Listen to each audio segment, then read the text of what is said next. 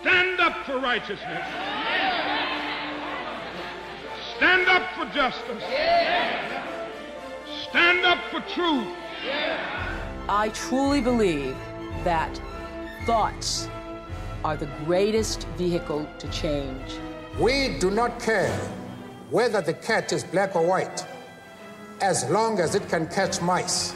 We choose to go to the moon in this decade and do the other things, not because they are easy, but because they are hard. Victory in spite of all terror. Victory however long and hard the road may be. To those waiting with bated breath for that favourite media catchphrase, the U-turn, I have only one thing to say. U-turn if you want to. The ladies not for turning. The price of success is hard work, dedication to the job at hand, and the determination that if we win or lose, we have applied the best of ourselves to the task at hand, is a quote from the renowned NFL coach Vince Lombardi, known for being a highly talented motivator and leading the Green Bay Packers to 5 championships. I thought this was an appropriate quote for our guest today, an exceptional Australian swimmer who won the gold medal in the 1500-metre freestyle at the 1996 Olympics from lane 8, becoming the first Australian since Dawn Fraser to defend an individual Olympic championship. Our guest today is 2-time Olympic gold medalist Kieren Perkins, OAM, President of Swimming Australia and Chief Executive Officer of Australian Unity Bank. One of Australia's biggest sporting heroes, Kieren broke 11 world records and won medals at 3 consecutive Olympic Games, with his final games occurring in front of a home crowd at the 2000 Sydney Olympics. Kieren was previously an executive at National Australia Bank and has served as a director of the Australian Sports Commission, the Sport Australia Hall of Fame, the Starlight Children's Foundation, and the Anzac Foundation. Hello and welcome to another episode of No Limitations, a show where we speak to elite world-class performing men and women and unlock the secrets and influences that have shaped their destinies and that you could apply to your own life.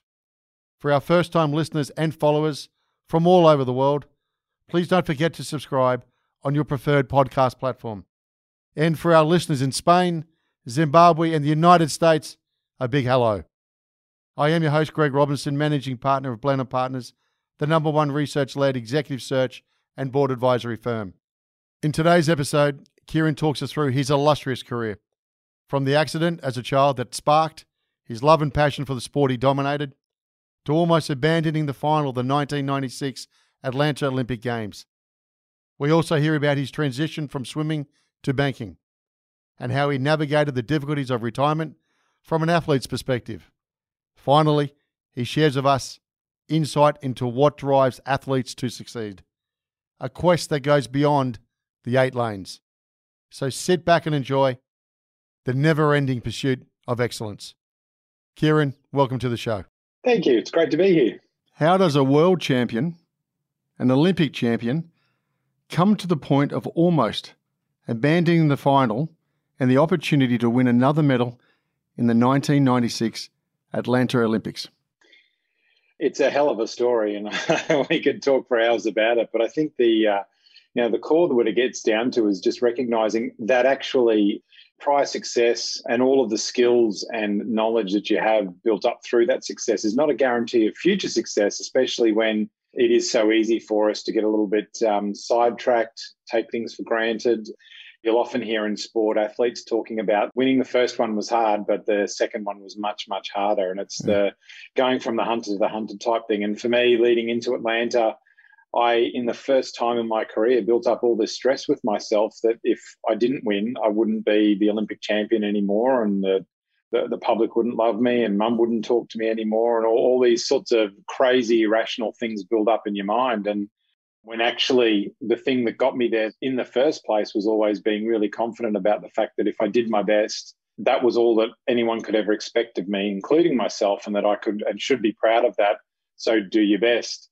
here I am defending my Olympic title, and I'm worried about the consequences of failure that relate to everything other than that. And that was a hard lesson to learn in a pressured environment, but I did get out the other side of it, thankfully, and was able to, rely on that experience, knowledge, skill, and everything that I'd built up, but really bringing it back to that core, simple message, which was, for me, if I wanted to perform at my best under pressure, the thing that I needed to be most focused on was holding myself accountable for my best and delivering my potential. If I did that, everything else becomes secondary and is what it is. So is it true that you walked around the stadium just to sort of think that through? Was that a bit of a tall tale? No, well, generally that's absolutely true. So, one of the things that I learned or practiced, I suppose, as a kid was how to control your nerves. Okay. I often joke with people as a youngster, first thing in sport, how do you control your nerves? And it's a balance. Vomiting in the corner is bad. Not caring at all is bad. There's a middle ground where you're anxious, you've got a little bit of adrenaline, but it's completely in control and you're able to get the best out of yourself. And for me, when I was young, I guess you'd say I developed a tactic where if I started to get too nervous, if I started to feel myself getting a little bit anxious and out of control, fight or flight instinct was moving towards flight. Yeah, okay. Walk around and distract myself. Just, talk to someone, look at the birds and the trees. Yeah, anything to distract myself from that moment in time. Let the adrenaline metabolize out of your system. And then once you're back in control again, go back to what matters most, right? And so I did go for a walk. I went and spoke to some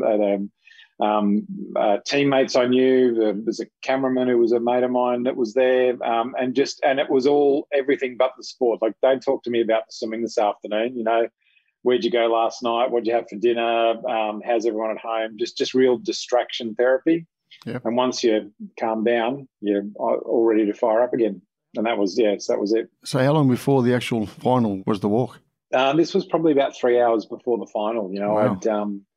What triggered it? Well, I was actually getting a massage from a physio to straighten up as I constantly needed. And as I was laying there on the bed, I started panicking and thinking about the race, and the nerves were building, and that kind of out of control energy that gets you to that point where you have had that complete amygdala hijack, as it's called, and you're in panic mode built up on me. And as I was laying there, I had this kind of mental slap moment where I said, you idiot, if you stay this nervous, you're going to fail. Right. What the hell's wrong with you? You're the defending champion. This isn't your first time at the rodeo. Sort yourself out. What the hell's wrong? And that's kind of when I descended back into the, right, how did you use to control your nerves conversation? And it got me there. And did you think about, was it all about the fun of swimming again? No, not really. It was probably more the why are you here and what is it that you expect from yourself? So why were you there then? Because I wanted to see how good I could be. I wanted to see how fast I could swim. And my whole career had been built around that. I think one of the things people assume that because I became an Olympic champion, I must have been, from the first time I jumped in the pool, a great swimmer. Actually, no. I am the least sporting person you're likely to come across. I've got no hand-eye coordination to save myself. I can't run. I'm not naturally fast in the water. Everything that I built in my sporting career was through lots and lots of long-term hard work. And when you start out and you're young, and, lots of kids are very talented and they try things and they're successful at it and everyone's going, ooh, look at them, aren't they amazing? You go one of two ways if you're not that person. If you're the kid that's coming last all the time, you either hate it because you don't enjoy coming last and the ridicule and all of the things that come with that, or it makes you almost completely irrationally determined to push and see how good you can be. And so, and look, influence of family, coach and others. But for me, it just became this real hardcore focus on, I want to see how fast I can swim. It doesn't matter if I win. It doesn't matter if I come last. It doesn't matter who I'm racing against or who the people around me are and what their reputations are and all of that. It's actually just how fast can I be? And that's kind of a never-ending pursuit of excellence that really drove me in my swimming career. Because even when, I did get to that point where I was breaking world records or, winning medals internationally, yep. Every race that you come out of, there's a conversation that happens with your coach, which is what worked, what didn't, and how are you going to do it better next time? And once you've had that conversation, The how are you going to do it better next time is the only thing you talk about from then on, because the race is history. It's happened. I can't change it. I can't do anything about it. Yep. I was there. I know what occurred, but I've got this thing that I'm working on, this next step, this growth, this learning opportunity. And that drove me through my swimming career. And I think it's really fascinating. Like most of us, actually, when you think about what you were like as a kid, we're like that. As a kid, you fall over, you hurt yourself, you try again. Like you just do it. You don't even contemplate whether you should or not. You just do. And as we get older, there's a moment in time somewhere along the journey where the risk of consequence overwhelms the joy in trying. And when that balance tips, that's when we become, conservative. We hold ourselves back. We start to doubt ourselves. We don't push ourselves to try to continue to break our own personal new ground. And, for me in my swimming career, I guess that moment where I got really challenged about, am I willing to risk everything to see how good I can be, kind of hit me at that moment of the, defending my Olympic title, which is, an interesting place for it to happen. But thankfully, I had a lot of good support around me. I'd had a lot of good people that had helped me get to, build the skill base that I had. And I just needed to remember the value in it and use it, and not just discard it because I thought I was too good, or that because it was your defending champion, it's different. Who you are and how you get the best out of yourself is irrelevant to context. What context can do is drive you away from really pulling that from yourself when it matters most. Yeah, but you weren't in lane 4 or 5 either when you finally got up on the blocks, were you? No, I was in lane 8, and in some respects I'd look at it and say that was probably the luckiest thing that happened to me in Atlanta. One of the funny things when you talk about it, in swimming we take it for granted because it just is, but for people that don't know the sport really well, the lanes are all exactly the same. They're all 50 metres long. They're all 2.5 metres wide. They've all got, big round lane ropes on either side of them, and the water's the same. It doesn't, funnily enough, it doesn't restrict itself to the lane it's in. It moves. So, the pool, every lane is equal. There is no difference. What comes into it, of course, is that the fastest qualifiers are in the middle of the pool. And so the general assumption is the best athletes are always in the middle. But for me, I had a shocking heat and, really hit most of my worst kind of moments of consequence overwhelming my intelligence in the heat. Okay. But all the training and effort and preparation that I'd put in my life leading up to that moment actually got me there. One of the things I and sport people talk about, but I often say is that, one of the inescapable truths of human beings, all human beings, no matter how bright you might think you are, is that we all, under intense pressure, revert to our worst practiced habit. Yeah, right. It's just a fact of life. Doesn't matter who you are, guaranteed, under intense pressure, your worst practiced habit is the best you can deliver.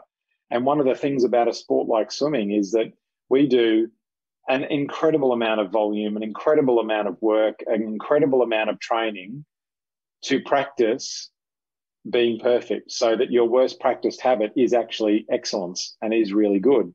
Now, the reality of an Olympic final, for instance, is the difference between being the very best and being an also-ran is, a couple of 0.0 somethings of a percent. So your worst practiced habit, even if it's close to perfection, isn't going to get you near a medal. But because I had that moment in the heat, my worst practiced habit was still good enough to get me in the final. And then, the final gave me the opportunity to really get my head right and get around it.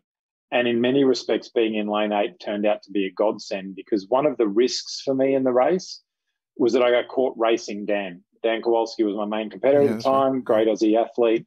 And, Dan and I were very different athletes. I was someone who needed to go out fast, set a pace, and I could hold that pace until my heart exploded. Whereas Dan was the sort of athlete that started slow and would build and build and build and build through the race and get quicker. If I'd got sucked into racing him and allowed him to dominate the race pace, he would have beaten me easily. But because I was in lane 8, I couldn't see him, and possibly he couldn't see me either. It forced me to just focus on me and doing my thing and executing my perfect race plan, which for all of us in life, if you execute your best race plan, you'll get the best out of yourself. But if you try to beat somebody at their own race plan or beat them at their own game, actually your chances of success are a lot less. So, being in lane 8, being isolated, I just, pretty much closed my eyes and got on with delivering what I needed to deliver, and it was enough. Up to that point, so between 92 and 96, athletes rely a lot on confidence. Was your training as good as you hoped it to be, or did you let yourself down a bit before that? So 92 to 94, exceptional. When I raced in 92, first Olympic Games, won a gold medal. At that point, I'd not won a World Championship or a Commonwealth Games gold medal. I'd silvered in both of those championships. And so we had the Commonwealth Games and the World Championships in 94. And so I still had that hunter mindset leading into those because I wanted to win them. I wanted to, reach that summit. After I achieved those in 94, I came out of that dreaming about winning in Atlanta and defending my Olympic title. And as a consequence, I spent, almost 18 months dreaming about something that was a long way away, that actually had some precedent conditions that needed to be met before I had the opportunity to even be there. I woke up in Sydney in April in 96, the morning of the trials. Yeah. And it was at that moment I came to the startling realisation that if you don't win the final tonight and make the team, you won't even be in Atlanta to have the chance to swim in the heat, to have the chance to swim in the final. I'd taken such a long-term view about this end game that I'd stopped caring enough about today and doing what matters most today. And again, there's edges of these things. Like in that Olympic environment, I was still giving 99% every day, but that 1% is the difference between stardom and also ran, Deep down, you're missing out on that 1%. You're not giving it. Look, I think, yes, you do. I think from a psychology perspective, what's really fascinating is humans' capacity to justify things to ourselves. I don't feel quite right today, or I get a little bit of a niggle, or I don't need to, eat that today because, I'll eat better tomorrow. Like there's just all these every minute of every day, there's these little choices you make. And each of those choices, you can make the best choice or nearly a good choice or a bad choice. And each of them individually are easy to justify, and it's easy to sort of have it drift, because when you add them all up, they turn into big consequences if you've continuously made lots of little poor choices. And, I made a lot of little poor choices through that period of time that, I knew deep down weren't great, but I guess a bit of arrogance, a bit of confidence, a bit of, belief in yourself that it'll be all right. I can work through that and I'll have time. I've got time until you wake up and you realise that you didn't work through it and you didn't have time. And that's what starts playing at you, I guess. Absolutely, yeah. And then the undermining of your confidence, for everybody is different. I was a very confident swimmer because I trusted that I'd done the work beforehand, and I knew one of my great skills was performing when it mattered most under pressure. Yeah. And in the lead up to Atlanta, I actually didn't do any of those things right. It was quite the social experiment I played on myself, which thankfully turned out all right in the end, but certainly caused a lot of heartache and pain on the way. Was it the proudest moment in the sporting career? It was the proudest win. It was the biggest test of me personally. It was the race that I came out the other side of it and really, really, really felt like I had overcome, my own adversity to achieve in that moment in time. The very best pure swim, though, the 94 World Championships, the 400 metres freestyle, that's the best race ever. Like, that's the only swim in my entire career that I came out the other side of that race and thought, wow, I don't know how I did that. I don't think I can do better. It's the only time ever in my career that I felt that way. So that's always the best swim. All right. Going all the way back, so you got no hand-eye coordination. You're not a good sports person. How did we start in swimming? I'm a Queenslander, born and raised, and in the 70s in Queensland, everybody swam and everybody did sport. You just did. It was always a fascinating thing, as I became a parent, where there's all these questions about what sport will you do? Will you do sport? Should you or shouldn't you? And all this stuff. Whereas when I grew up, nobody asked that question. It was, you just did sport because you did, and everybody did, and it was normal. I did everything. I did running, cricket, soccer, played AFL, not all at the same time, of course, this is over the years, gymnastics, tennis, I mean, you name it, I gave everything a crack with, one consistent outcome in all of those experiences, which was it wasn't enjoyable. I was very poor at them. And being often those sports where the performance is very openly on display all of the time, that microscope and that environment made it very difficult for me to see the joy and to see through the activity to kind of go, I'm actually having fun doing this in the first place. And started in primary school as a 5-year-old in Queensland, starting grade 1. I could not drown, but I couldn't swim the strokes. And so PE, summer, start of school, everyone learns how to swim. That was just normal. So we learned how to swim.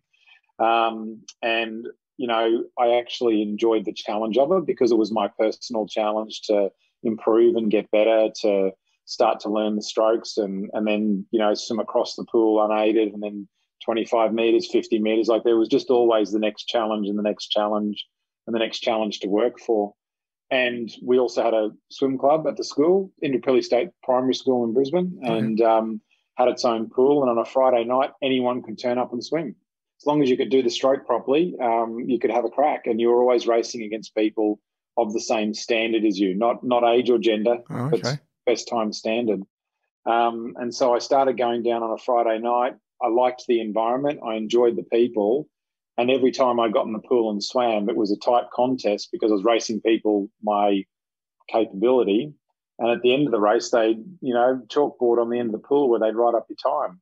And every race became an opportunity to see if I improved or not. Was that better than the last time? And that kind of was the trigger that got me hooked. As a 9-year-old, boys being boys, my brother and I messing around at home one night on a weekend, I ran through a plate glass door and severed the calf muscle in my left leg. All right, severed. Amazingly didn't. I mean, I almost bled out. I amazingly didn't bleed out and didn't cut any of the nerves in my leg and was by millimetres. But after got out of hospital, the rehab I had to do was running in the water and doing kicking to strengthen my calf muscle again without putting too much physical tension on it and tearing it. And the only heated pool near where we lived at that time was a local swim school, was the John Carew Swim School. And I started going down 2 or 3 afternoons a week for rehab and basically never left. And Mr. Carew was my coach from then until when I retired as a 28-year-old after 3 Olympics and marriage, 2 kids and everything else that happened along the way. Did you always call him Mr. Carew? Yes, absolutely. I was a 9-year-old when I started training with Mr. Carew, and as a 9-year-old, it's Mr. Carew. I guess the thing that, was fascinating, it didn't matter, I was a 28-year-old father of 2 going over to his house for barbecues on the weekends because my kids were like his grandkids. And my kids are calling him Mr. Carew. I'm calling him Mr. Carew. But my ex-wife was calling him John. And everyone else, and we'd go on Australian teams and everyone that didn't train with him would call him John. And it freaked me out. I hated it because hey, that's Mr. Carew to you. Don't show some respect. But yeah, look, he always was, always will be. And that's where he sits in my brain. Why was he so special? Mr. Carew was one of these extraordinary people who was on his own never-ending quest to better himself. I remember him telling stories about when he first started swimming coaching. And look, he was a Boilermaker. He worked on the whaling station in Moreton Bay as a young man. He was a surf lifesaver. He was just one of these guys who was always working and doing things, but he had this passion to coach. And, I always remember him telling stories about how as a young guy, he got himself to Sydney and basically did a free apprenticeship with Harry Gallagher and other Olympic legend coaches of the time, just because he'd turn up every day and be there. There was no employment or payment. It was, this guy keeps turning up and Harry sort of saying, well, if you're going to be here, you may as well learn something and doing that apprenticeship. But then it extended beyond that. He passed away quite a few years ago now, but I even remember he had a stroke in that last year of his life and was bedbound. I remember going to his house one day and he's in the hospital bed not really able to communicate well, recovering from the stroke, propped up in front of the AFL, watching what they were doing, learning, just looking for little tips, messages, ways that you could extract performance out of people. It didn't matter what the endeavour was. He was always looking for that opportunity, and that work ethic and that inspiration was deeply meaningful to me. But I think the other thing that was definitely very core to how our relationship survived as long as it did, because anybody that has a coach for that long in a high pressure environment like that, you only survive as a relationship because of the effort you put into the relationship and the respect and the trust that you have. Yes. And one of the things, and that was core to who we were, we had agreed roles. We knew how to communicate with each other, and that communication was incredibly important. And, that trust was something that we always leveraged and worked on and built. And, so it didn't matter what he asked me to do, I would always do it. If I didn't understand it or believe that it was the right thing to do, we could always talk about it respectfully in the right moment. And it didn't really matter what happened in our sporting career.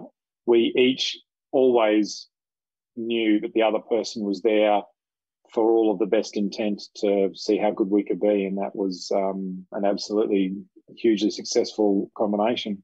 And had Mr. Carew ever taken an athlete to anywhere near the Olympic Games beforehand? He had.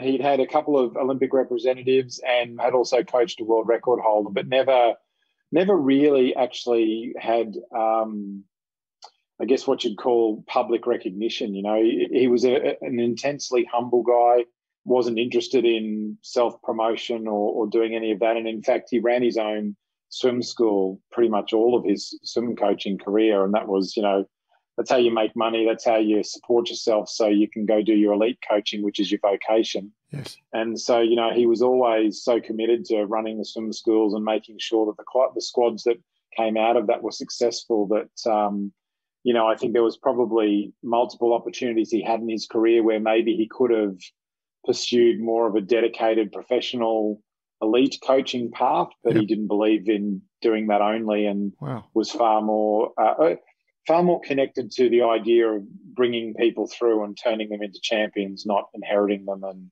hoping to get the last mile out of them. What about you? Did you get approached by others to say, look, this gentleman's a terrific fellow, he's a great coach, but he doesn't specialise in just when you just said elite performance? Why don't you come meet Billy or Harry over here, or Mary, who have been doing it for a number of years? I think we could take you to the next level. Should we have a chat? Did you get tapped many times? Many times. And, it's fascinating when I look back on it now, because as a corporate guy, some of the elements of what drove all this stuff is so common now in success, right? So I got tapped on the shoulder many times from locals and international. In fact, by the time I finished high school, I had a number of different offers to go to the US, into the collegiate system, and all of that. And I never deeply entertained it, but the thing that was always really fascinating was when you'd talk to some of these other coaches or the people that were trying to leverage you into those other coaches, the one thing that always got in the way was culture and that relationship piece, And there were coaches back in the day who were very famous and very successful, but let's be frank, were complete assholes and completely narcissistic and out of control. And you just look at them and go, no, I don't really like you as a human being, so why would I train with you? Even if you were a better coach technically. Other examples of coaches where, they would do things like be abusive, or they would pit people against each other, and create these really divisive environments where people were, trying to claw and scratch each other to death to be successful. And the list goes on, like all of these different environments, and each of them have value for different people. But for me personally, that just never worked. I wanted to trust and respect my coach implicitly. Yeah. I wanted to have a group of athletes around me who I connected with in the activity. We didn't have to be friends. We didn't have to have love-ins and all that.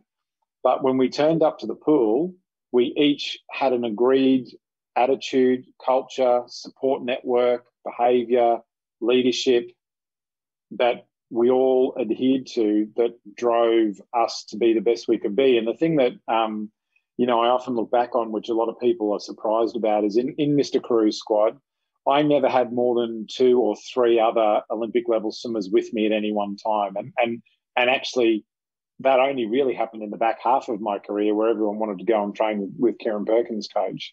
Leading, like most of my career, school swimmers, triathletes, masters swimmers, and those who are aspiring to be, international level swimmers one day. And so massive variances in capability, right? Massive variances in commitment to the goal that they were trying to achieve. But everybody had an absolute aligned commitment to turn up, to support each other, to drive each other to be the best that we could be, and ensure that as a group we would give it our best shot to live our dreams. And, that made turning up to training easy. That made being there, the right thing to do, even on the days you didn't want to be there. Because trust me, I'm like every other human being on the planet. You don't wake up every morning in the middle of winter when it's cold and dark and think, oh my God, I can't wait to get my gear off and go swimming. Like, there's 100 different things that'll roll through your head when the alarm goes off about why staying in bed's the right thing to do. But you always get out of bed because if you don't turn up, you're letting down those other people. But you also in the back of your mind know that when you do turn up, they'll immediately see you're not on today, and they'll make it their responsibility to help you get in the right space to make that session valuable and worthwhile, because they also know you'll do it for them on their days when they're not quite right. So if I look at a footy team now, or a netball team, or any sporting team, they've got the head coach, then they've got the skills experts coming in, whether it's left foot, right foot, mark, pass, etc. Did Mr. Carew bring in experts in any form to say stroke, breathing, kick? Did you have that, or was it all through Mr. Carew? So look, it was, from a technical perspective, I'd say it was all through Mr. Carew, Is that right? Partly because he was and probably still is the best technical coach that's ever been in world swimming.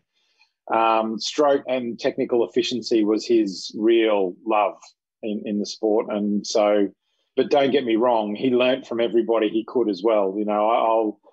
I still remember at times I'd be at training and international meets and he'd be standing, he'd disappear and you'd realise, you'd find him eventually and work out he's over in the corner because he's having a conversation with an American coach or a Swiss coach or somebody else, and he's always trying to draw knowledge and information out of them and vice versa.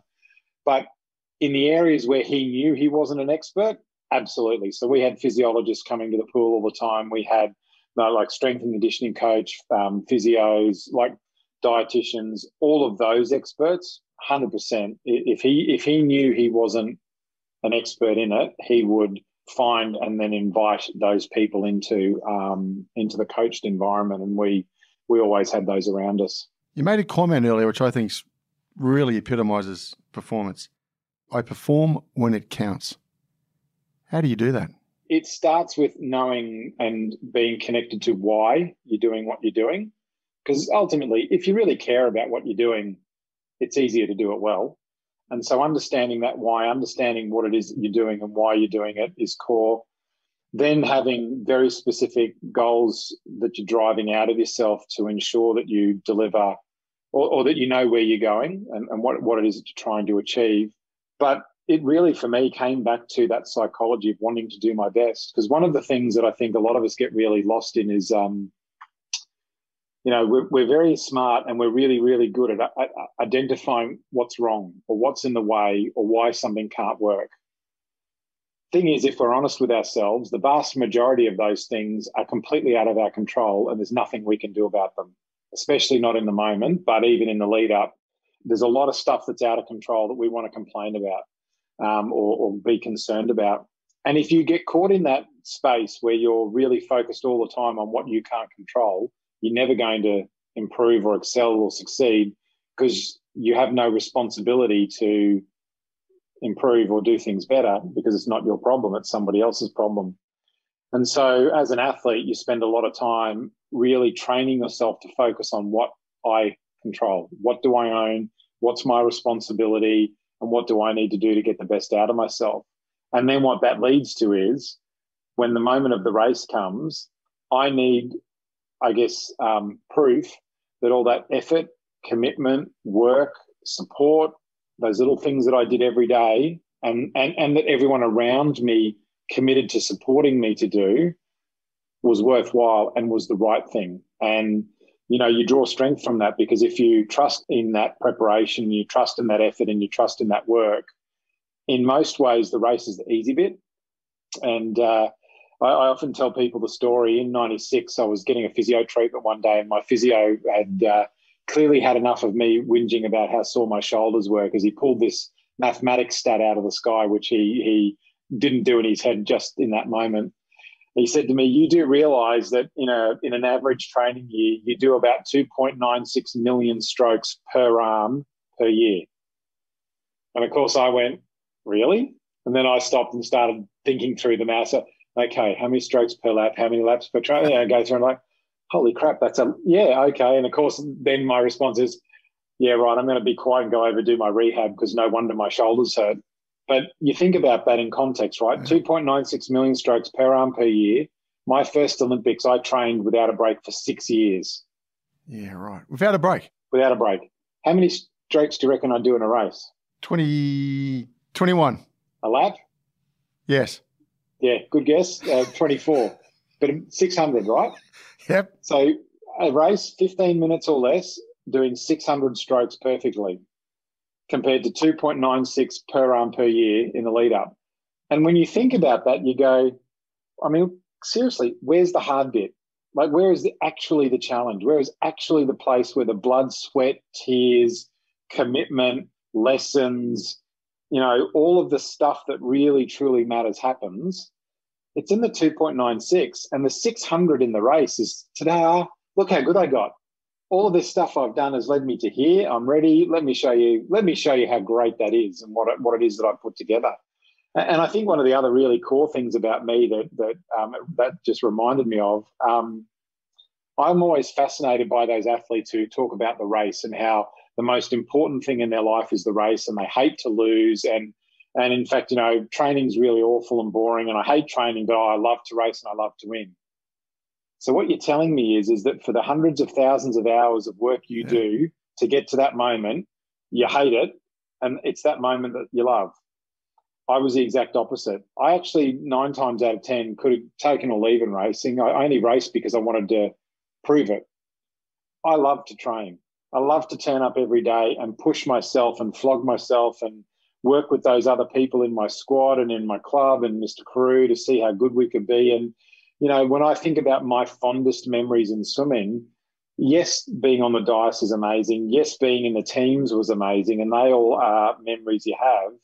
But actually what I truly loved the most were those nights you'd come home after a big training day and I'd lay in bed and I'd need to lay on my stomach because my shoulders were so sore. If I laid on my back, I couldn't sleep.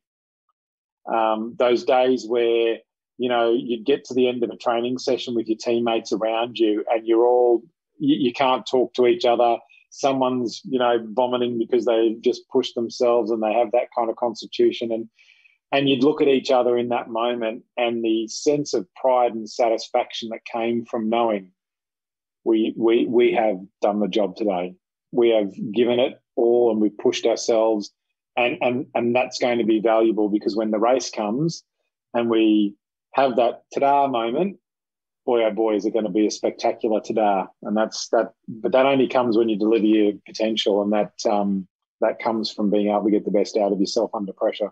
So what's pain? Just weakness leaving the body? Is that what you say to yourself? Look, I mean, we love all those sayings. You got to say to yourself sometimes, don't you? You do. And look, the thing that I'm also really cognizant of, and this is something that makes a conversation like this a little bit fascinating, is that in reality too, athletes, the really, really, really good ones, we're also just a little bit nuts. Yeah, you got to be. We actually do love pushing ourselves to the point of exhaustion and the point of pain and suffering, and you know, the challenge of being able to do those things in that environment is so intensely and deeply satisfying. You've got to have a pretty deep masochistic streak which drives you to want to do those things to yourself, because human beings are designed. if it hurts, don't do that again. Yep. Sports people, if it hurts, hey, that was good, I got to do it again. But you also, as a side note, you also get extremely good at knowing the difference between good hurt or it's bad hurt. Because when it's bad hurt, you're risk at injury and illness and those sorts of things. So you become very, very good at walking the fine line of knowing the difference between good pain and bad pain, and how to keep yourself just on the edge of the very best pain without it becoming bad and destructive. You're not a nice bloke, but then are you? And the only reason I say this is that I know a very good swimmer who was a world champion and won a gold medal. And we had a chat one night, and he said, during most of my life, Mum and Dad dropped me everywhere. Everything was dedicated to one thing, winning. Yep. I was a selfish bastard, and I had to be. Is that the truth? Oh, 100%. You can't achieve those things and not be. And I don't care what sport you're talking about, to be the very, very best. And in life, right? Musician, teacher, medical professional, business leader. The ones who do become exceptional and out there on a limb exceptional, you have to have a deeply, deeply selfish streak. The bit that often it gets confused with, though, and this is something that I'm actually really quite personally passionate about. Yep. There's a difference between being intensely and deeply selfish and narcissistic. Yes. And the deep narcissists actually are the evil ones, and there's bad that comes with that because they actually will tip into, and I am so selfish at what I do that I don't care who I hurt or who I destroy in my pursuit. Whereas, I think that there are infinite number of examples of people who have that deep, deep selfishness to be the best they can be, but not at the cost of their humanity and not at the cost of the people around them. Because in all honesty, the people around you, for you to be the very best you need to be, actually often have to be willing participants. And if they're not willing participants, life blows up and you're on your own. And once you are on your own, actually being exceptionally successful is almost impossible. What was it like as a school kid?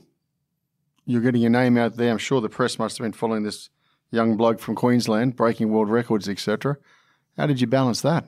So, look, I was very fortunate to have a lot of great support around me, these people who were helping me, right? And it came in many forms. My parents who, Mum did drop me and drive me everywhere. Breakfast was in the car that I'd eat on the way to school. And she picked me up in the afternoon with food to eat before I'd get to training and all of that. Mum and Dad dedicated their lives to supporting that. But the school was also very supportive as well. And there were a couple of times, not a heap, but a couple of times where I had to miss school to compete or travel, and they would support that.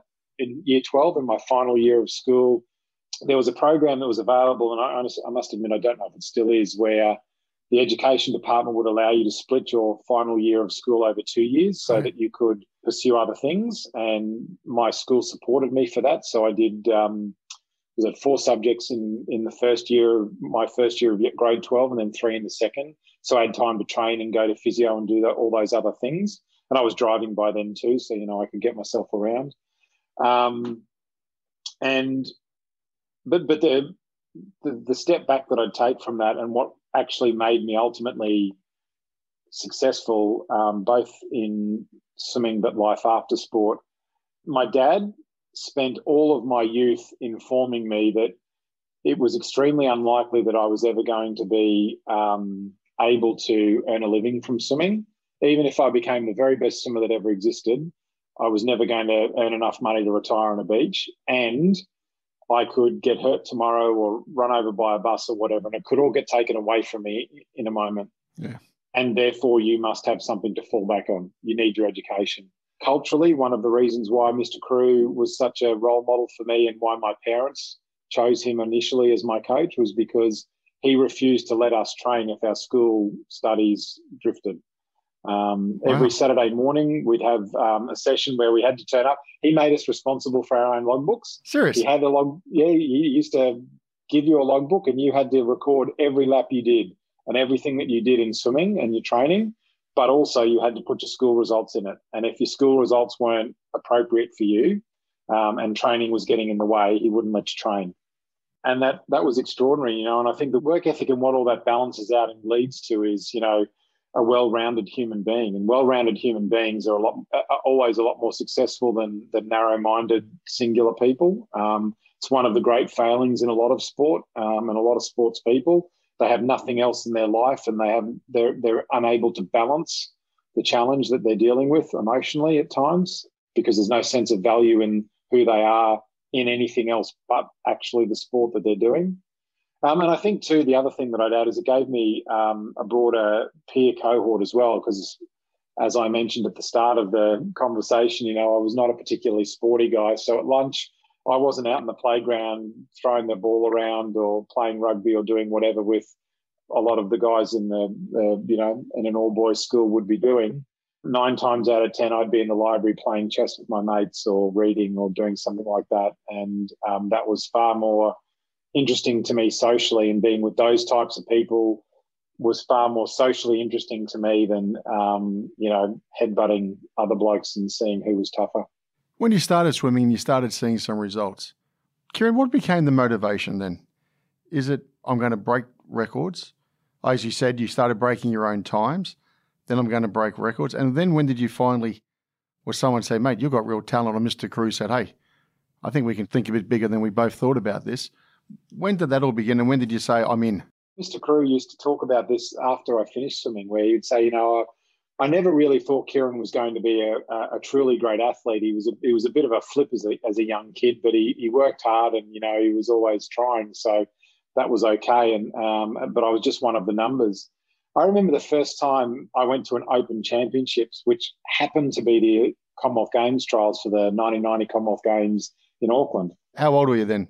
15. I qualified at 15. I turned 16 just before the trials themselves. And I remember having the conversation with Mr. Crew, should I go? And he said to me, well, look, you've qualified. Queensland Swimming will pay for you to go. You never know.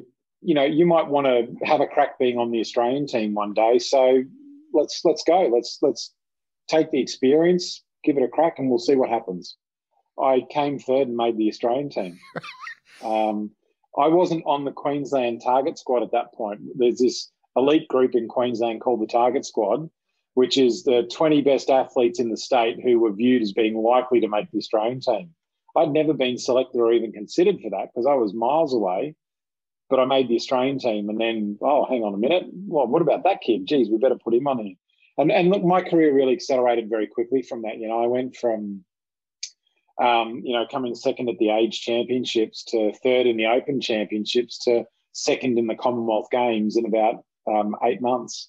And then, within 2 years was at the Olympics winning. And so, that trajectory was crazy fast. And that trajectory was really more of a consequence of the growth I was seeing as an athlete. And I guess the benefit that was coming from the work that I did, and that accumulation of that work that came through that period of my career. And every race I'd stand on the blocks wanting to see how fast I could get. And Mr. Crew and I were never big on saying, well, you did a 15 minutes 40 this race, so next race I think you better do a 15:35. It was, well, your best time's a 15:40, you better go quicker. And how much quicker just became we'll see. And, you're going into a race where, you're the world record holder and you're the Olympic champion, but is that the fastest you can go? Oh God, no. My turns weren't great, and I did this in the 15th lap, and I did this on the 20th, and you got all this analysis that goes into it that says, no, I can do better than that. You train it in, you try to improve, you learn, and then when the next race comes, well, your best time is proof that the work's occurred and that it's been worthwhile. And there just became a period of my career where my best time also happened to be the world record. And that was, I still look back on it at times and think, holy man, was I actually the best in the world ever that had swum that race? It's a bit mind blowing really when you think about it in that context, because as an athlete, it's like, well, I did a 14:56 last time. I better, I've done all this work since then. I better go quicker now, but let's see how fast it is. So it sounds like Mr. Crew and you sort of game plan, keep it simple. Oh, look, very much. And, there was a balance of we've each got our responsibility and we need to play our role. one of the things that I look back on with great fondness, but also a little bit of mirth, is that, my pre-race conversation with Mr. Crew extended to him looking at me and saying, "Good luck, son, you'll be right. I'll see you after." And it is funny. And you look at it and you think, man, that's not the most inspirational words I've ever heard from a coach. You contrast that to Laurie Lawrence, who'd give you an hour of spittle-filled screaming and, energy, compared to Mr. Crew is very, very different. But, the reason why it was successful is because he knew at that moment when I was about to walk away from him to go to the marshalling area, there was not a single thing he could do to change the outcome. His job had been the weeks, months, years leading into that moment. And when he said that to me, I knew that he was happy and comfortable that he'd done his job, and that everything he'd asked me to do, I'd done to the best of my ability, and I was ready to go. And in that moment, when that unspoken kind of moment of agreement would come, I'd walk away from him absolutely happy and ready to race, because I knew that he knew I was ready, I knew I was ready, and it was just time to go. Now, what happened in 92 when you came second? The comments were you swam cautiously, which sounds a little bit different compared with going out there to break your last time trial. So what changed that day? So that was in the 400. And in the 400, I never really actually expected myself to be good enough in the 400. I trained for the 1500. I was a 1500 metre swimmer. That was my race. In many ways, the 400 was like a fun warm-up to do to make sure when the 1500 came around, I was ready. And in Barcelona, in many respects, I turned up for the final in the 400, and I kind of didn't really believe that I should have been there. And because I'd qualified, I don't know, was I fastest, the second fastest? Anyway, I was a medal, I was in contention. And so I just didn't really have the confidence to race the race quite as I guess you could almost say belligerently as I did a 1500, where in the 15, it didn't really matter who was around me or what they were or weren't or what people thought they should or shouldn't be. It was my race. I knew what I was doing and I was going to be fine. The 400 had more unknowns for me, and so I didn't go out as fast as I should have. I probably did sort of watch the competition just a little bit more. And, it's that classic mistake I talked about earlier. I didn't run my game plan, and what a surprise, I came second. I still did my best time, by the way. It wasn't a bad swim, but I probably could have won it if I'd have been a little bit more committed to really, going out at all guns blazing and setting a pace that I knew I could hold. Now, I was reading 93 looked like a pretty big year for you. You broke a few world records in the 800 and 1500, but you got asked by Australia to represent us in the bid for the 2000 Sydney Olympics in Monaco. What's the sort of the tale then? What was your role? The bid was put together by a guy by the name of Neil Flett, who had a business, Rogan, and he was the presentation master, right? And back then, the way the Olympics was won was, lots of lobbying and politics in the background, but you also, on the day, had to present just an epic bid proposal. And so Australia, and in 93, Sydney was our third attempt. We tried Brisbane for whatever year it was the first time and failed. Then Melbourne had a crack and failed. And so Sydney was our third and final kind of hurrah. I'd hate to think how much money had been spent up to that point. And so that meant that I guess we wanted a perspective of lots of different people in why Australia and Sydney was the right bid to have. And one of those representatives was an athlete. And in the 92 Olympics, I think Australia won 12 gold medals across the board. Yes. But I was one of the few individual gold medalists. But, I'd had a very successful games and I'd carried the flag in the closing ceremony. And so from an Olympic perspective, I had a profile in the Olympic movement. And so I was asked to be a presenter, to give a 2 minute and 15 odd second portion of presentation about why competing in Australia would make it the best Olympics that had ever been, with a little bit of theatre as well, to move the dice for Tanya. And my God, I can't remember her last name, which is very red hair, freckled girl who helped with the presentation. She was amazing. She represented the youth of Australia and why the aspiration to hold the Olympics would be so important for us. And she needed a stool to be seen behind the dais, and like the theatre of me removing that and then speaking. But, you know, it was an amazing experience. It was the first exposure I'd had to the Olympic family in that environment, in that highly politicised environment. But also for me, it was the first time that I had been coached on how to present, like truly how to present. And the thing that I think I look back on it with some, fondness is that, I thought I was being trained to deliver that 2 minutes and nothing else. But actually I was being taught how to present and speak. And there's so much about the way that I was able to then communicate in the years post that were really beneficial to me that, I'll forever be thankful to Neil and the crew that put that together. But that moment when Sydney's name was called out, everyone's seen the video of John Fahey and everyone jumping up and down. I was actually sitting directly behind him. I didn't jump up. I sort of sat there in a bit of stunned silence. And so he stood up and no one could see me. But I was there. It was amazing. You've seen behind the sort of the corridors of power, I guess, at the Olympics. Murky? What's your take from it all? So murky to be impenetrably opaque. But look, the thing that I guess I've come to realise as I've got older, and this is not not necessarily makes it right, but what I've come to understand is that, in an international body like that is completely unaccountable to anybody, you only change it from within. Because if you try to be the noisy, critical, damaging person on the outside, they have defences and capacity to isolate and make you irrelevant in ways that you just can't imagine. And so if you want to change it, you need to be relevant. And to be relevant, you've got to be on the inside. The hard part is, how do you be on the inside and be relevant and not get compromised or get sucked into that culture of just accepting things as being okay? And I think for anyone that gets deeply involved in any international governing body like that, it's not just the IOC, you name them, they're all the same.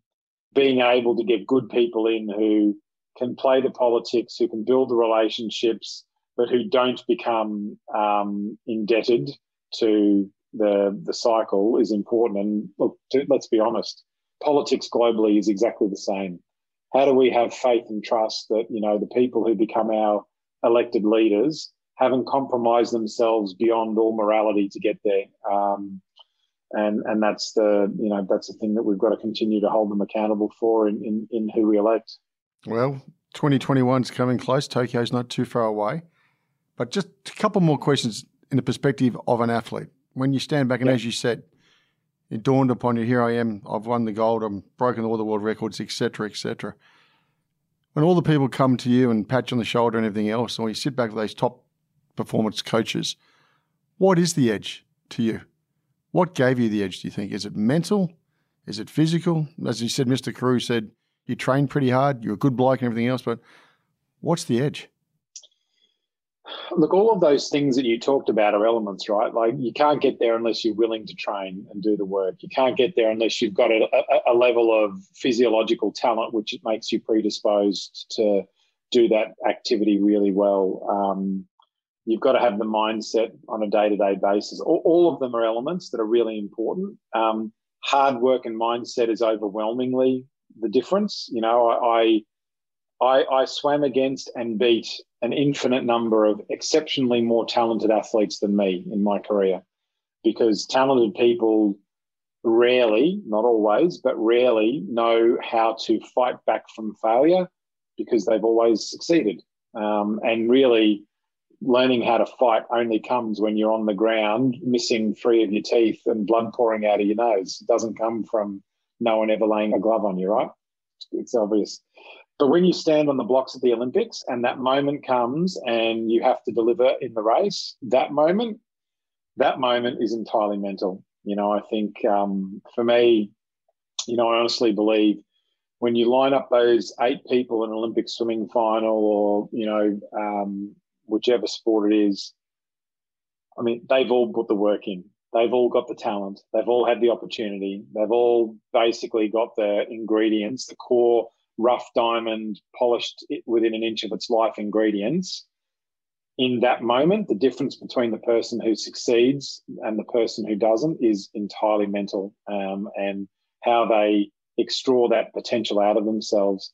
I always have a little inner smirk to myself whenever you hear an athlete talk about, I don't know what happened today. I found 110% and I just can't believe it happened. It's like, champion, today's the first time in your entire career you've got close to your best. The rest of the time you were just stuffing around and not actually really delivering. Today, you nearly got there. You got to understand what you did differently today or what you perceived differently today that allowed you to deliver that, because the real key, the real success comes from when you can replicate that on tap every time you need to perform. I marvel at, say, golfers, for instance. Tennis players are similar. Yep. They take a shot and then they've got that gap in between where they're either walking to the next ball or waiting for the next serve. And there's an on-off switch that comes with that, your ability to get your brain right and deliver perfection, come down from that enough to be able to kind of relax and prepare, and then bang, you got to be up again. In my game, I only had to come up once, do my 15 minutes, and then I was right after that. But it's the same thing applied in different ways, but it's definitely all mental. Kieran, you're doing a solo sport. You're the only one representing you, okay? But yet you represent Australia. So when you go out to the Olympics and they fly out there wearing our colours, is it really a team spirit? And does it really help you on the night? So the answer to that is that there can be, and if there is, yes. The reality is that it is very easy to descend into, I'm an individual athlete and the only thing that matters is me and I need to do my thing. And it comes with an interesting level of ignorance because, as you pointed out earlier, to be the very best in the world, you need an army of people behind you, all committed and working as hard as you to get you there. There's none of it happens on your own, ever, which I think is also part of why I love training so much, because in that training environment, you're always part of a team, you're always part of a group, you've always got support and others around you helping you get there. The race was the only moment, and literally standing on the blocks going is the only moment you're actually on your own. But in my experience, I came into the sport in the late 80s when swimming was very divided. Swimming was very individualistic in its attitude. There was a lot of infighting and all of that sort of stuff going on. And we were also epically unsuccessful. If you actually looked at our performances during that period of time, you had Laurie Lawrence, who trained John Seaman in 84 and Duncan Armstrong in 88. Yep. And if you were being horrifically brutal about your assessment, you'd say the rest of the sport may as well have not bothered because they were the only ones that were really achieving anything extraordinary. But one of the symptoms and reasons why that was the case is because they were doing it. The sport was very fractured and very individualistic, and there was a lot of infighting and poor culture there. You fast forward that through to Sydney, where Don Talbot in the decade of the 90s and management and coaches and the sports administrators and everyone involved with swimming was committed to creating a team environment that, left a lot of blood on the floor to get us there. But this culture was ingrained and developed and occurred that by the time we got to Sydney, I'm so incredibly proud to be a part of that group where we all remember watching the Smashing 'Em Like Guitars relay. When the Australian men's team, America having never lost it in the history of the Olympics, stood up on the night and won that race when they weren't good enough to win it. Like on best times, they weren't good enough to win it. And, for me, I'll never forget that night because there was 38 Australian swimmers in the grandstand and all of the coaches and managers screaming our lungs out, supporting those 4 guys in that race, knowing that the only reason those 4 guys had that opportunity and were able to deliver that is because they had 38 other athletes who had lifted them up and pushed them forward and challenged them and promoted them and helps them get there as they had done for us. And we shared in that victory. Like when Thorpe touched the wall and won that race, there was not one of us that wasn't crying, hugging, screaming, cheering, and sharing in what was just one of the most epic moments of success that I've ever been a part of in my life. And I will value that and love that for the rest of my life, because I've seen the alternate theory, which is in London in 2012, when Australia was number one ranked in the men's 4x100 freestyle relay. And they believed that they were absolutely going to win it. And I sat in the grandstand as a member of I was an athlete liaison officer in the Olympic team. And I sat in the grandstand and the race was about to start. And I just had one of these moments where I sort of checked and thought, oh, who else is here? And I looked around and there was lots of green and gold, but there was only 2 other swimmers in the Australian swimming team sitting in the grandstand watching that race. Uh-oh. And when they lost, one of them got up, walked past me and said, thank God those pricks didn't win. Serious? And wow. Everybody wonders why culture matters. There's no rocket science to this stuff. It is, so yes, for 15 minutes, once every 4 years, I was on my own. Yep. But every minute of the day, for the other 364 and a half days of the year, I deeply, deeply relied on and valued and needed all of those other people around me. Well, I'm going to jump for a second because you are now president of Australian Swimming, correct? I am, yes. All right. What are you charged to deliver and how are you going to keep that culture? So at its most simple and chorus level, we're charged to deliver international excellence in swimming. The reality that we deal with, of course, is that only occurs when we have an amazing pipeline of talent that is supported and uplifted by an amazing group of exceptional coaches who are backed and supported by a state, club, district network that enables them to be able to find those incredibly talented individuals and nurture them through their career, which is only enabled by amazing learn to swim and school programs that teach a whole bunch of kids to swim and brings them into our system, who are supported by parents and volunteers who are willing to give up their time and effort and to support that. And that all starts to get a whole lot more complicated when you ask the question about what does it take or what's our responsibility and what does it take to be successful. But I think from a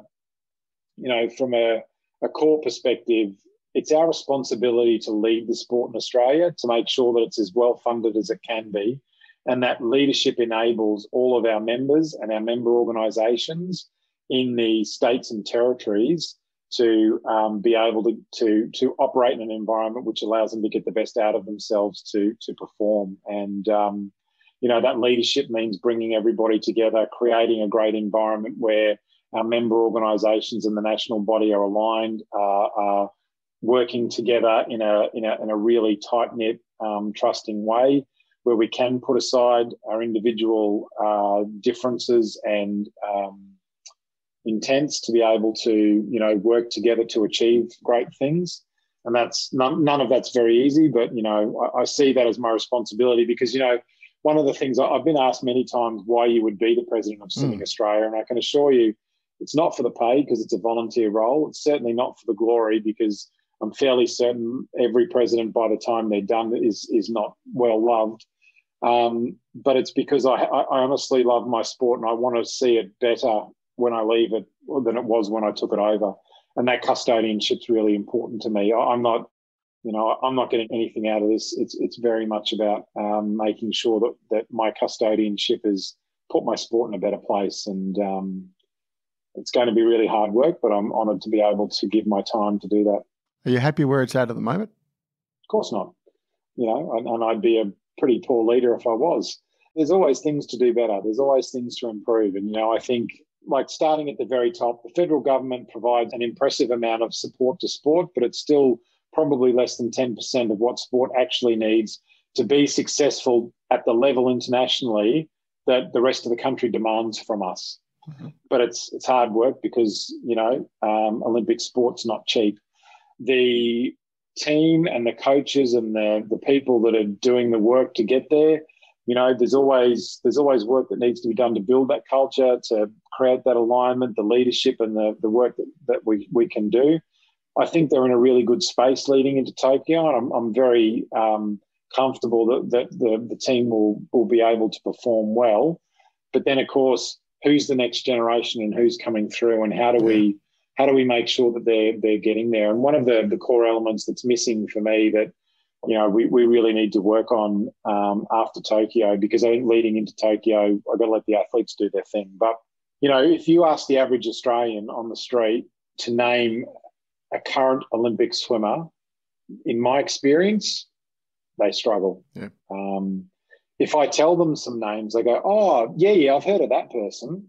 But if you say, "Name a current Olympic swimmer," "Oh, does Thorpe still swim?" I remember Grant Hackett, and Susie O'Neill was really good too, wasn't she? But crikey, Susie and I swam 20 years ago. You say Kate Campbell or Bronte Campbell or Ariane Titmus or Mac Horton, and then they, I've heard of them. But, back in my day, and it hurts me a little bit every time I say that, but, back when I swam, guys like me or Susie or Sam or Haley or Grant or Thorpe, we couldn't walk down the street without being recognised. And that was because Australians in general, the population in general, cared about swimming, and they cared about the individuals in swimming, and they wanted to see them succeed.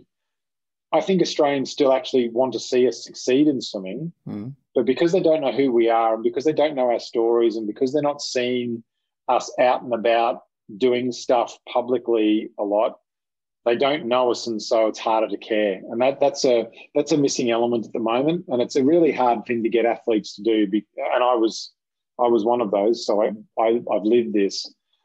You're so focused on wanting to succeed yourself and be a swimmer. Yeah. Being a media personality or a commercial personality, it's like, no, I'm a swimmer. That's not my gig, right?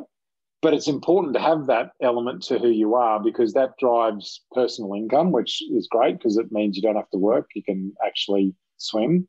But it also creates profile and support, which gives the sport commercial opportunities. But it also, and this is the most important leadership piece, which culturally our current leaders have great belief in, but haven't been supported to facilitate it well enough, is that we need those leaders to be visible and to be role models and to be loved, so that right now there is a whole generation of 8, 9 and 10-year-olds that are going, I want to be like Kate Campbell. I want to be the next Ariane Titmus. I want to be the next Mac Horton, because in 2032, when Australia has the Olympics, those kids need to be our superstars. And if we're not capturing them now and inspiring them and having them, their families, their friends, and everybody that knows them, wanting them to be that next generation of amazing athlete, it's very, very hard work for us to find talent and keep it and hold on to it. That's a gap that I treat seriously, and I think we've got to do a lot of work on to support. And you reckon we'll get 2032? Yes, I do, and I think it's you're pretty confident. Really exciting opportunity for us, because you've only got to look at what happened in Sydney, right? In the 7 years leading into the Sydney Olympics, we had a whole generation of our country absolutely invested in, committed to delivering a great Olympics. It brought us together. It created funding and pathways and volunteerism and generations of people who got engaged in the sport and loved it and have continued to be a part of it, that delivered future generational benefit.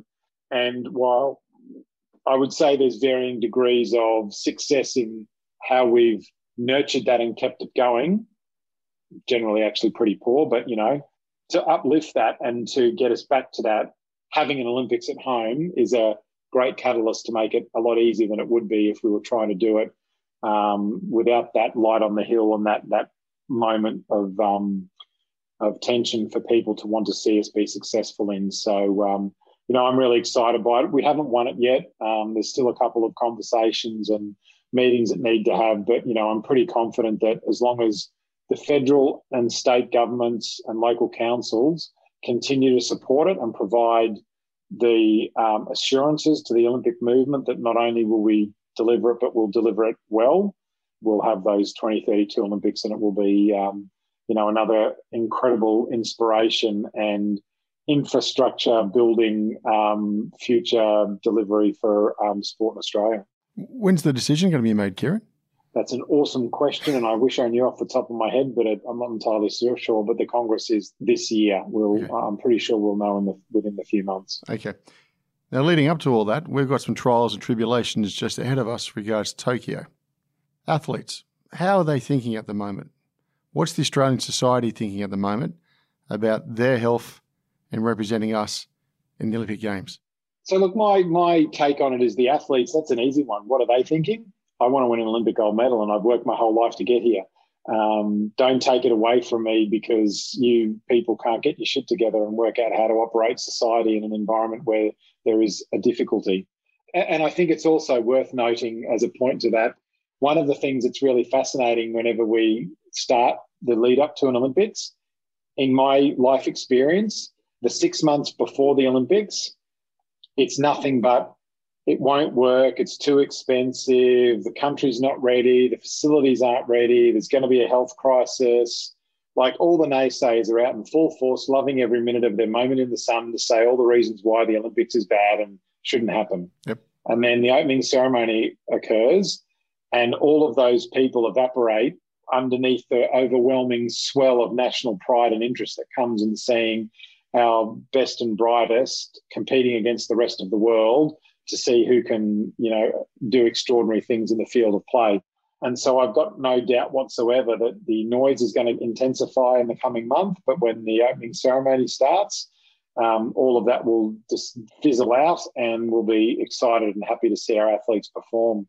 From a health perspective, and this is, and I caveat this by saying this is me, citizen of Australia speaking, not president of Swimming Australia or someone who's apparently supposed to have a position of influence that therefore makes me have a view.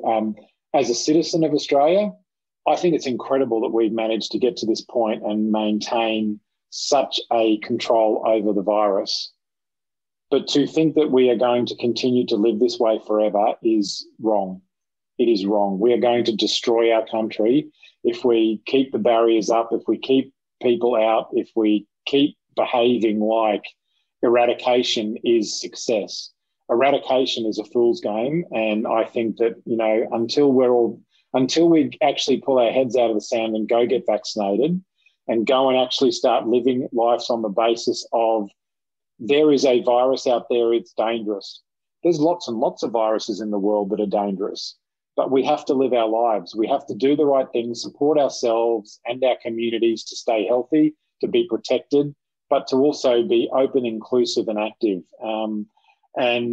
The reality is that there are lots of sports right now globally that are operating within their bubbles that are very successfully traveling the world, moving people around and doing extraordinary things on the field of play without Armageddon of health crises befalling them and the people that are supporting them.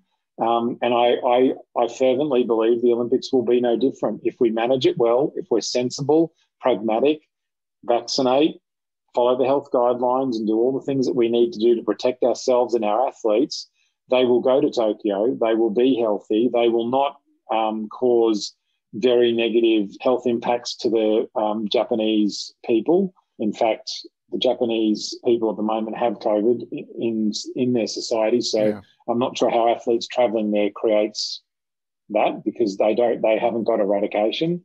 But hopefully what it does bring is focus and vision and visibility to what can be achieved if we actually get behind vaccination programs, if we actually maintain health standards and support the appropriate health guidelines and let it go. The other thing that I would say is it won't be an Olympics like the normal. And that is a bit of a shame for the athletes who are involved. But, I can assure you they would all prefer to have the chance to race in a different Olympics than no Olympics. And, it's definitely worth pursuing. And I do believe they will go ahead and I think that they will be successful, not through some ignorant optimism, but because human beings, when they have the will to achieve something, are incredibly good at achieving it. And, I think the vaccine programs that are happening globally are an awesome example of that. Pre-pandemic, if you'd have gone into any serum laboratory in the world and said, hey, if we discover a new virus, do you think you can get a vaccine developed, manufactured, approved by global health authorities and set out in a broad delivery program in 8 months? Every single one of them would have said, you're kidding. Exactly. It's impossible. Look what we've done. Kieran, do you still remember the very last competitive swim you had? I do. Where was it? Sydney Olympics, 1,500 metres freestyle. And it was extraordinary, both good and bad. Extraordinarily good because competing at your home Olympics, at your third Olympics, allowed me to have a perspective that I wouldn't have had if Sydney was my first Olympics. Your first Olympic Games, you don't really get it. Like, you don't really know what the Olympics is or really understand how the Olympics operates. You've heard the stories and you've got the memories of it as being a supporter, and you've even had old guys like me tell you what to expect. But the reality is everything that you think you know is irrelevant, and when you get there, it is incredible in ways that you just can't imagine until you actually live it. But the first one's a whirlwind and is overwhelming. The second one is stressful and difficult because it's, defense. The third one, you're smarter, you're mature, you've got some time under your belt, you're a little bit more worldly. And for me anyway, Sydney was the first Olympics I went to, and I actually appreciated what I was a part of, and I was proud to be a part of it. And it was in Australia, which was just how lucky am I. And when I walked out behind the blocks for that race, it was the first and only time at an Olympics I walked out behind the blocks and actually looked at and listened to the crowd. And oh my God, what a crowd. A wedge of 8,000 odd people up one side of the pool with this angled roof that just injected noise and energy down. And like the energy that I physically felt, I've never felt anything like it, and I don't think I'll ever feel it again. Like it just went through you and you were absorbed into it. It was unbelievable. And then, of course, getting up, standing on the blocks and swimming, what ultimately was a great race for me. Fastest I'd swum in 4 years. It was quicker than I swam in Atlanta to win. I just came second, and thankfully I came second to an Aussie. So we didn't lose the 1,500, which was a little bit of comfort. But, I would have traded places with Grant every day of the week and twice on Sundays, given the chance again. And that's only to be expected as a competitor. Sense of relief when it was all over? Oh, huge. I think if I look at my career, the lead into Sydney in many ways was more about obligation than true love. My career up to Atlanta was true love. And I did it because I was passionate and wanted to succeed and be the best I could be.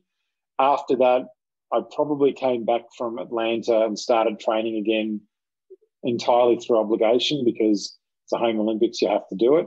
I'd always had in the back of my mind, I wanted to win 3 in a row and be the first male in swimming in history to do it, yeah, and to replicate our greatest female Olympian, Dawn Fraser. But it was hard. And it was hard. And I think when I look back on it, the biggest mistake I made was taking 9 months to recover from Atlanta.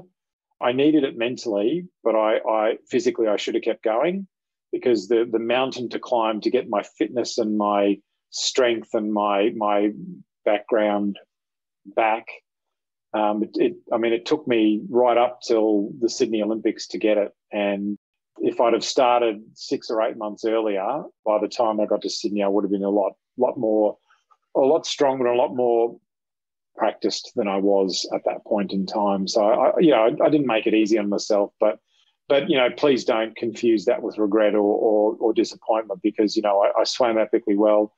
I touched the wall, and when it was over, one of the great tests for a lot of us in life is when you look yourself in the eyes in the mirror and ask yourself, did I do my best today? And when the answer is yep, that's a nice feeling and that's a relief. And then when the next question is there anything else I need to prove to myself? Is there any other goal, any other challenge, any other thing that I need to pursue? And when the answer is nope, you're the happiest retired person on the planet. And I can tell you, I walked away from the pool in Sydney, the happiest retired swimmer you've ever met in your life, because there's not been a millisecond since then when I've wondered, thought about, wanted to, or even contemplated going back swimming. I'm a happy retired swimmer. I've been there, done that, and got other things to do now. So how old were you, 28 when you retired? I was, yes. Yeah. Okay, so 28 years old. What happens the next week, the next month to all the top athletes? How do you land on your feet, and how do you deal with not necessarily having that intensity anymore? I would say that no one lands on their feet. I think everybody lands on their head with a resounding thud, because no matter how prepared you think you are, the reality is that you go from this life where everyone around you is there to support you and working with you to get you to where you want to be. You've got other teammates. Like you're in a whole bubble of this universe of people who are there doing it with you. They understand it, they know why, and they're a part of it. You also have this thing in the back of your head that every day you wake up, no matter where you are, no matter what you're doing, you know why you're doing it, you know the purpose, and you know where it's taking you. I mean, when I was swimming, any morning I could wake up, and if you'd have said to me, when are the Olympics, I'd have known within days, and I'd have known what part of my cycle I was in, the training that had to come, the racing that was coming next. Like, the purpose of your life is clear and obvious, and the pathway's laid out in front of you. You know where you're going. You wake up the morning after you retire, all of the people are gone, all of the purpose is gone, and you literally wake up and go, right, what now? And that's brutal, and it's hard, and it is a ugly and challenging journey. Some of us are fortunate enough to have a family around us who put up with us and guide us through it, and friends that are there for you, and you get to do it privately. Unfortunately, some people do it very publicly, but every one of us crashes and burns and is an awful human being for periods of time, is a depressed human being for periods of time, and you have to live through it to understand it and be able to hopefully get out the other side of it and work out who you are, what your purpose is in life, what value you can bring to the universe, and then find an activity that you can do that helps you use that. So for all those athletes who come back from Tokyo who do retire, and as you just said, they're going to go for that pretty tough period of time somewhere along the line, isn't there any sort of body, doesn't the sporting body provide any support in any way? Yeah, no, it is terrible. It's horribly brutal, but it is a fact of life. And the problem is that, Olympic sports don't have the funding to put in programs for life after. There is elements of it, like there's some education that leads into it, but let's be honest, no athlete wakes up in the morning really believing that there is life after. Because if you really believe there's life after, you're not committed to life now. So, they'll give it lip service, but it doesn't really sink in. And then afterwards, there is crisis management, but you'd like to think that, all things being equal, I'd love nothing more than to see, lots of work put into providing programs that actually help people not descend into crisis and catch them early and support them through. But it's just not there, and it's something that we talk about. Some people are trying to do work with, but it needs more effort and attention. I completely agree with you. My advice to them, though, is that it doesn't have to be destroying. Actually, the greatest gift that anyone can have in life, but any athlete, especially elite athlete, can have in life, is friends, whether it's a friend or a group of friends. But you need someone in your life that can front you and say, hey, Kieran, you're being a complete dickhead. You aren't special. You're not actually better than the rest of us. And you need to pull your head in and recognize that you're a human being, and that human being is as equal value as every other person on the planet. And the only reason why you might be different to us is because of what you do, not who you are.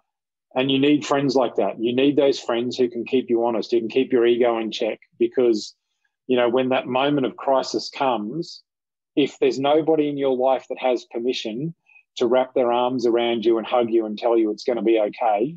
I'm here for you and I'll support you. And you truly, truly believe it because you know that that person is not there to take advantage of you. They're not there because you're famous or you're rich or you're going to give them tickets to something. They're there because your whole life they have been a person who actually loves you for the human being you are. If you've got someone like that truly in your life and they're there when you need them, you'll be fine. But it's really hard to find those people, especially when you do get to that level of success and fame, because there's hangers on everywhere and everyone wants to know you because you're a genius. And it's really nice surrounding you with people who tell you you're amazing every day and are there to pander to your ego because, you know, we've all got one of those. So being self-aware enough to be able to truly know the difference between your friends and those people who are associates that have time and place value is it's a hard thing to have real awareness around. But if you can find that and you can find those people, you'll be all right. So how did you find banking? So I fortunately had 10 years between retiring and starting banking because I have no doubt that if I'd have gone straight from swimming to banking, it would have gone really badly.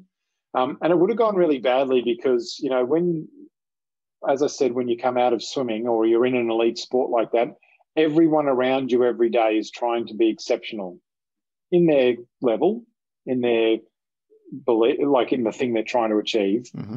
But every day you're looking for the 1% to improve, to be better, to be exceptional. And then you join corporate life. And this is not a bank bash thing because every corporate environment is exactly the same. Less than 2% of the people you come across are absolutely actually really that way. Yep. And you've got every scale of person in between, from those that are just there to punch their ticket because it's a paycheck, which allows them to then go the thing they really care about, through to the other end where people that are really passionate and believe and want to do well. And it takes time to actually understand that and be able to get into that culture and that environment and not lose one of the really core things which, you know, I've always believed and held, and I think sports helped me have the, you know, ignorant, optimistic view about it. But, you know, my core belief in people holds it right to the end. Every single one of us are valuable and have the potential to be amazing at something. And every business leader's responsibility is to make sure that those people that work for you can be lifted into their genius in the right role, in the right place that helps the organisation ultimately succeed. And you need lots of troops to do that, you know. You need those people that just there love churning through widgets every day, doing mind-numbing work because they get to then go home and do the things that they're really passionate about in life, right through to those people that will do whatever it takes to succeed and need to be constrained and guided to do it responsibly and appropriately so that everybody else in the chain is able to shine and thrive and be successful in the roles you need them to play for an organisation to ultimately succeed and be amazing. And, you know, banking is a really interesting environment. You know, obviously the last few years have been challenging to say the least. And the decade that, a bit over now that I've been involved in banking, I clearly missed the best times. But at its core, every single day, we help Australians buy their home or build their business and do things that they can't save money themselves to do. And at its core, it's a truly noble profession that, you know... Sounds like a TV advert coming on here, Kieran. It's not a TV advert. You're not doing a TV advert, are you? No, absolutely not. Because you know what? If you don't have people like me who truly believe that in the industry, then we're all stuffed. Yeah, right? Fair enough. You know, but I truly believe that actually the country and the people in Australia cannot succeed without banking. And it's beholden on us to actually understand the epic responsibility that is. Like, really, if you sit and stop and think about it, I mean, it's a frightening responsibility. Like, the reliance on us is incredible. And therefore, we deserve to be held accountable. We deserve to be held in higher esteem. And we deserve to be punished when we don't do the right thing. And I think what's been hard over the last number of years is that swing to accountability and punishment has gone well beyond what's good for anybody, and needs to be a little bit more balanced back into a recognition that we need to be accountable and held responsible, and we need to do the right thing. But for Australia to truly succeed, we also need to be able to go out on a limb and back people, because there are so many amazing entrepreneurs, so many amazing business people, so many amazing aspiring homeowners that haven't actually quite got the proof that they're going to be successful. But when you sit across a table and you look them in the eye, you just know, man, that person's going places, and I want to be there for that ride. I want to see them succeed, and I want to help them get there. And unfortunately, the regulatory environment that we live in now makes it very, very, very difficult to do that, because we have to be able to prove beyond doubt that the customer can afford to repay us. And sometimes in life, those people you want to back can't quite prove it, but you see their character, you see their plans, you see their opportunity, and you'd love to be there for them. And we just need to get the balance back in life where actually the banks are unconstrained to be able to back those people that deserve to be backed, while in the vast majority support those people to do the things that they should do, and be brave enough to be able to say no when actually this is not the right thing for you and this is not going to succeed, and no, we shouldn't do that. We need that balance back. But I do love what I do. You couldn't be involved in the industry if you didn't at that core level. But, the caveat, and it's always fascinating when people talk about banking, it's a word that encapsulates a very large financial industry. Yep. I enjoy retail customer banking. I'm not sure that you're never going to see me on Wall Street, and you're probably not going to see me, trading derivatives or building, epically complex and interesting financial instruments. I like doing the simple core stuff that helps our customers achieve their life goals. Well, you've got a new role now coming ahead, haven't you? I do, and it's an exciting one. It's one that makes me equal parts nervous and excited, which is 1st of July, I'm starting as a CEO of the Australian Unity Bank. And it's a very different space, moving into a member organisation, into the mutual banking space, into a small bank that is part of a much larger, member organisation that has businesses across private health insurance, wealth, super, aged care, etc. So, it's going to be a bit of a different environment, but at its core, I'm very excited. And look, one of the things that I haven't touched on so far in our conversation, but is really also very important for me. In many ways, the things I actually love most about my job, I could do anywhere. What I really truly love every day about working as a leader is, having an amazing team of people around me and lifting them to be the best that they can be. I am actually one of those leaders that does believe that I should be the dumbest person in my team, and that everyone around me should be amazing geniuses at what they do, that I facilitate and support and lift and enable to do incredible things. Because if I do that, our business will be amazingly successful and I will reap the rewards of that. And doing that you can do that in any field where you've got teams of people you need to lead, to lift and grow. I guess, I chose banking over a decade ago, and that's where my career effort and development's gone into, and that's where my journey continues. But, what I'm really looking forward about taking on this role at Australian Unity is, I will have that responsibility as the accountable executive. I've got a board to report to, and I've got a group of colleagues and members who are relying on me to support them to be successful, and that's something to be really excited by. You talked a little bit about theory there a minute ago, Kieran, where you were going to be the dumbest person in the room and you're going to be surrounded by the all-stars. You see it enough during your time in banking or across corporate? And that's the first part. The second part, what is leadership to you then? Look, I think like everything in life, you see all sorts of variations of it, right? Like I see amazing leaders that have teams like that. And, you see plenty of examples of leaders who actually surround themselves with people who are never going to threaten them because it allows them to be the biggest person in the room. And I think for me, the cliche, you learn more from your bad leaders than your good leaders at times. And so I'm always really cognizant of making sure that while I want to be the best leader that I can be, I also ensure that I help my people learn and grow along the way.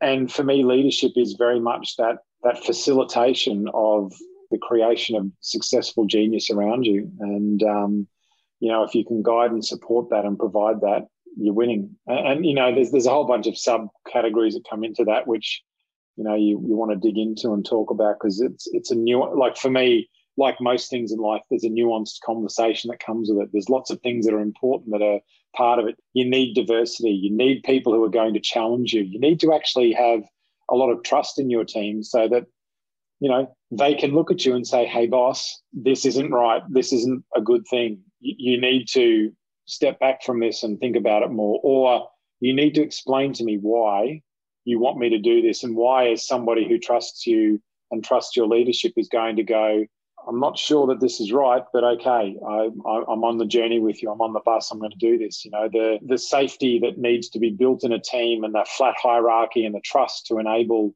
everybody to contribute equally is incredibly important. And, and on it goes. I mean, there's a whole lot that goes in it. But I think, as a leader, I want my people to trust me. I want them to believe that they can challenge me. I want to have good diversity of thought in the room so that, I can really learn from them, because I enjoy finding genius in everyone around me and really being challenged to think differently about things, because I feel like I'm growing. But ultimately, I want us to actually succeed together. And I think as a leader, if you recognise that success is a joint accomplishment and not an individual one, you've got a better chance of winning. Well, I wish you all the good luck in your new endeavour. I'd like to finish up on one final question, if it's okay, Kieran. If you were to look back at that young man who charged for that class, cut open his calf muscle and wound himself up in hospital, then found himself in a pool and rehabilitating, what advice would you give him now? Enjoy the hard work. Make sure that every day you're doing what matters most that day, and trust in yourself that if you do those things and you continue to learn from those experiences, that you will be successful in whatever it is that you put your mind to. On that, Kieran, thank you very much for taking the time to join us today. No, it's an absolute pleasure. Thanks, Greg. You've been listening to No Limitations.